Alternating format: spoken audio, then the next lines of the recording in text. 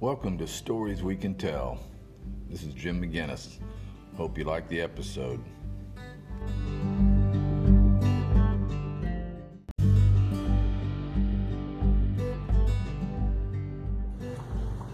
Good morning. I was watching comedian Jim Gaffigan the other day for the 900th time. Now, he's a funny guy. He was on some spiel about buying greeting cards for our loved ones. We do stand in Hallmark stores and search for that one particular card that sums up the occasion. My wife loves to find the funny ones. You can hear her laugh 2 aisles over while I'm over in the mushy, cheesy section. It's nice to get a card and give a card, but I find it rather odd sometimes that we spend good money on a stranger's few words expressing our deepest thoughts and feelings. I guess we do it because it's easier. Maybe some things shouldn't be easy. Maybe they should be hard. Now, on more than one occasion, some things I've written have been described as dense. And well, I guess they should be. These are the chapters I had to write. I had no choice. Maybe you've heard me say this before, but if I were to sum it all up, I would say that understanding America is all about understanding human nature. And when has that ever been simple? Simplicity. We all seem to crave simplicity. I've said it myself. An uncluttered life. Well, good luck. But to live life close to the bone does not mean you avoid deep thoughts. Deep and dense. I think the genius of Lincoln was his ability to reduce complicated issues to their simplest form. He was a math guy, but not for the purpose of making it easy so the stupid common people could understand things. No. He had an abiding faith in the common people. God must have loved the common folks, he said. He made so many of us.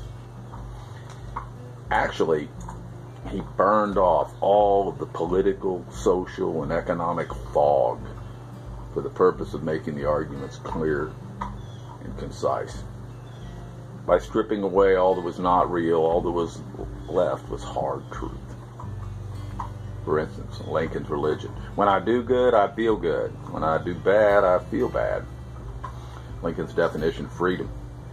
As I would not be a slave, I would not be a master. Of democratic government, of the people, by the people, for the people. Let's remember that he was leading us at a time when our anger, fear, and frustrations had overwhelmed our ability to reason. Surely reason must be free from the spell of passion, but that doesn't mean it's void of feeling. Even though the two men were vastly different in so many ways, both Jefferson and Lincoln embraced reason as something far beyond logic and analysis. In fact, Jefferson used Plato's definition of reason as a convergence of thought and emotion. Free men and women cannot rely upon the emergence of a prophet like Lincoln every time there are troubles in a democracy. We have to think for ourselves, and those thoughts cannot be puny. You can't turn away every time something gets hard and tedious. You can't shop around for some hallmark explanation of our core ideas. It will leave us vulnerable to the twisting of truth. Is all this easy? Hell no. But our reach must always exceed our grasp. To live free, you must try to boil it down to the hard truth. Stand on your own hind legs and try to figure things out. I've been trying all my life and I'm still scratching my head. Do yourself a favor. Allow yourself to have deep, troubling thoughts. James Cox said, if the equality clause will trouble us, then the pursuit of happiness will mystify us. And I like the trouble and I like the mystery.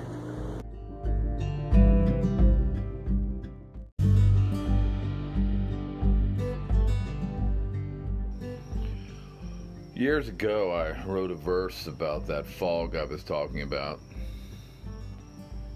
It's called Root Holds. Now, I'm not even sure I agree with a lot of this now, looking back. But like a good horse race, this verse finishes pretty good. Won't you disregard the feeling that I have been so scarred from enduring the works of a certain English bard, but there was seldom something to sink my teeth into. And the stuff of Eliot and Conrad and Camus can lead a man to stare up at the ceiling and slump down in the pew. Indeed, my old professors would like to have me tarred for openly admitting that I learned more of truth just from sitting round the barbecue in my brother-in-law's backyard. In barber shops, at bus stops, and exchanges over countertops, it's the wisdom of the commonplace I've found.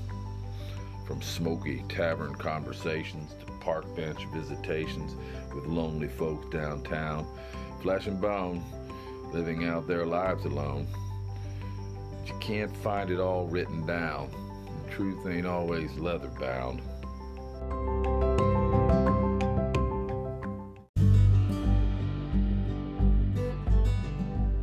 Please don't misunderstand me, that the classics should be tossed. Me, I cut my teeth on Sandburg, Twain, and Frost. And sometimes I like to sit outside in the remnants of the day, chewing on the words of Ernest Hemingway. That's pretty spot on, I think, after all these years.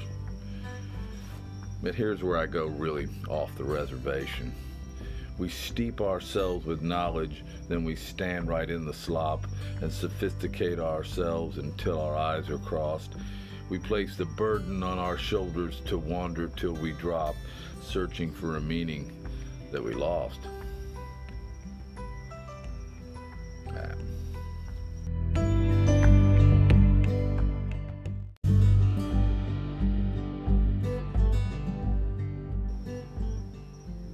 Of course, big finish, big finish.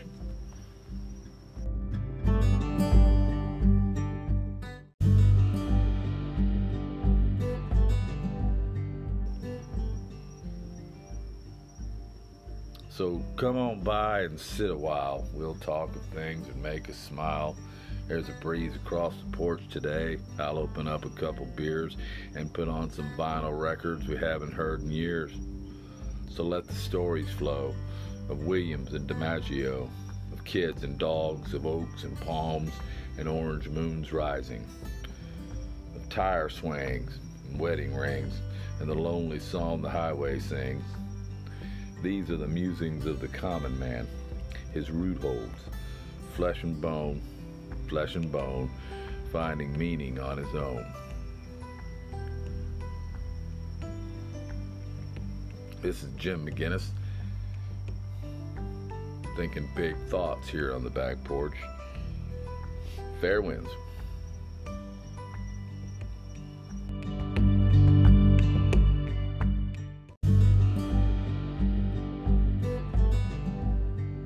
Well, that's all for now. Thanks for listening. Until next time, this is Stories We Can Tell, and I'm Jim McGinnis, wishing you fair winds.